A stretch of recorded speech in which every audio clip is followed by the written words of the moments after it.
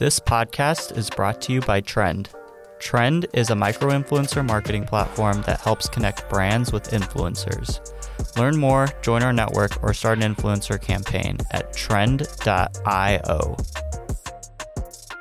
Welcome back to the DTC Pod, everybody. I'm your host, Jay, and today we're going to be talking about e-commerce subscriptions. So we talked about free shipping last week. Today we're covering e-commerce subscriptions. I'm going to be going over some basic guidelines in terms of how you should be setting up your offer, some benefits to provide. We'll also look through some different platforms that you can use to enable subscriptions. And we'll also look into some different types of subscription models as well. Let's go ahead and jump right into it. So before we get started, I want to discuss a few different types of subscription models that are available. The most common one that you're probably going to be seeing, and the one that you might already be using, is going to be more so of a replenishment subscription service. So that's the most common one. That's basically, the subscribe and save that you see where, send it to me every 1 month, 2 months, 3 months, 6 months, however you want to set that up. Most commonly used for food, beverage, beauty, the one that's in the fashion space sometimes. So this might be a secondary one, is more of a curation subscription service. So those are your Stitch Fix or any other one of those things where, the user is maybe going through a quiz and you're providing, maybe curating those experiences for them. And the last one that's a little bit less common is the access subscription service. And so those are going to be more like Italic. We've had Jeremy Kai, who's been on the podcast before, who's the founder and CEO of Italic. Another option is a Thrive Market. That's a pretty popular one as well, but we don't really see that one too often. The most common one is really going to be that replenishment subscription service. So that's what I'm going to be talking about and covering today. So when talking about a replenishment model, I'm going to take some notes directly from Nick Sharma, who's also been on our podcast as well. And so some of the things that he talks about in terms of running the perfect business for a subscription model is having either high AOV, low frequency of purchase, low AOV, high frequency of purchase, something that might be shipping fairly cheaply, having high margins, something that's going to encourage reuse and repurchase, refilling. And it's pretty easy to also create some exclusives and drops as well. So those are some of the things that he says that are for the perfect business. And having some of those things are going to be able to set you up for creating a better subscription model.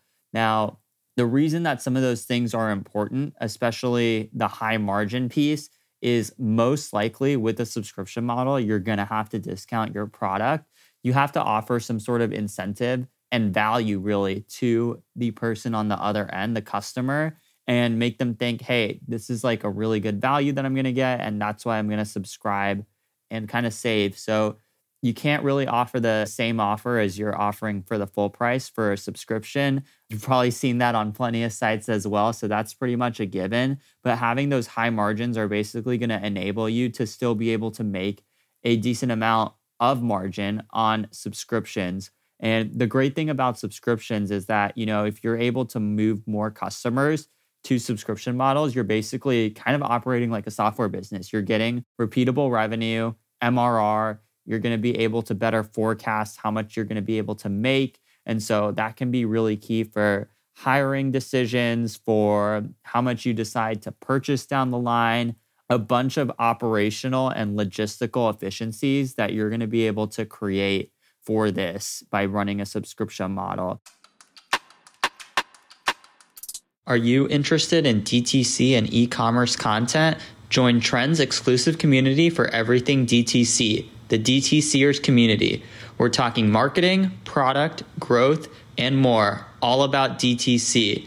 Go to trend.io/podcast. That's trend.io/podcast and look for the Slack community link to claim your invite. We hope to see you on there. And so, talking about different ways to kind of incentivize people for a subscription model, there's a few different ways to do it. A discount is probably the most popular one, and you should probably run that as a base level thing. But there's a lot of different ways that you can also have a different offer and include additional offers to get people to subscribe. You're basically, when you're getting these people to subscribe, you want to think of them as trying to turn them and enable them into super fans. So not only are they just subscribing to your product, figuring out ways that you can bring them into that stronger knit community, the super fans that you also have, so other subscribers, is a great way to be able to continue to grow and pull them in. And so there's a couple of different ways of doing that. You could have exclusive drops, you could have exclusive variations of your product that you only provide to your subscribers first. And so that can be something that you can also put as a value prop on your website. That might be something to be able to pull them in. We already talked about discounts. Free shipping as well should probably be something that's definitely included on a subscribe and save. If someone's pulling into a subscription and willing to give you months of revenue, that's something that you should be considering as well, or at least like putting their credit card on file or debit card on file so that way they can be charged every month.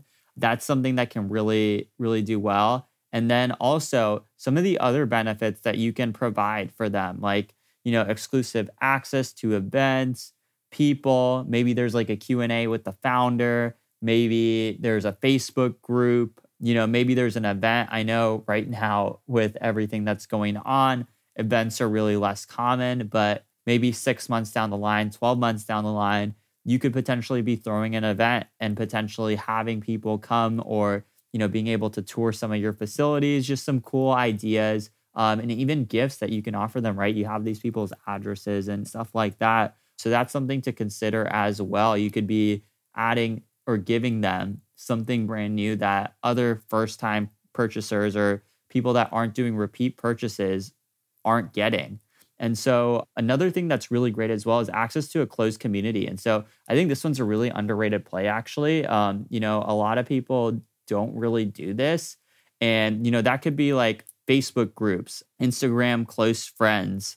There's a lot of other different community tools that can be leveraged. And even for like trying to create that brand affinity, Reddit might be a really good space for you to be able to do that. And you could give out badges and things like that as well. Discord is starting to become more popular as well. But just more ways for your fans to be able to not only interact with you as the brand, but also interact with other super fans. The more they can feel like connected to that and feel connected to your growth, the more they're going to put in. And, having those super fans and subscriptions are really big for your business because now you don't really have to go out and acquire those customers. You don't have to pay. Your lifetime value is going up. You're having more repeatable business. And the great thing is too, you can use even some of these segments in customer acquisition as well. Maybe you want to consider experimenting with a group for an ad set with customers that have subscribed to you. Maybe that will hit and find you other people. Maybe the current ads that you're running, maybe you want to exclude subscribers so that way you're not spending precious ad dollars on people that are already purchasing from you repeatedly.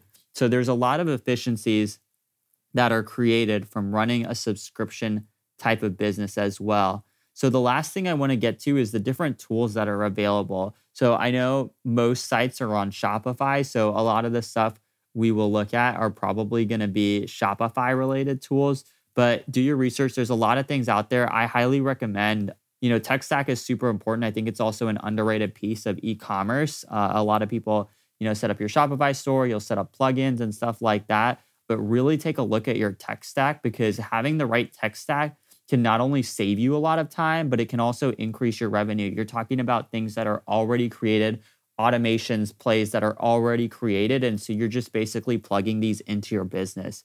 And so that's something you want to consider as well. So a couple of different ones that are really popular over here, taking directly from the Shopify blog.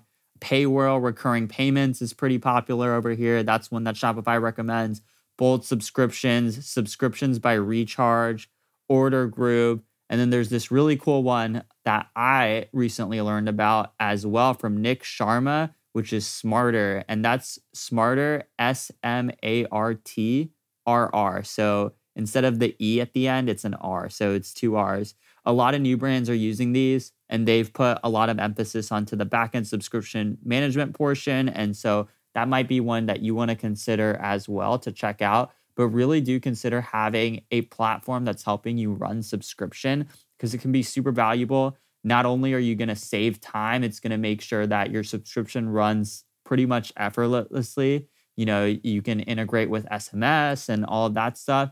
And now you can take time from your business, and instead of spending it to manage the subscription process and maybe have a customer experience that isn't as great, you can take that time and put it back into your business. So you can work on, if you're great at marketing, you can work on more marketing things. If you're great at ops, you can spend more time on the operations and logistics. A lot of different ways that you can spend that extra time saved. So don't discount a platform. Those are some of my tips for e-commerce subscriptions. Shout out to Nick Sharma. Shout out to Shopify for some of those awesome tips over there.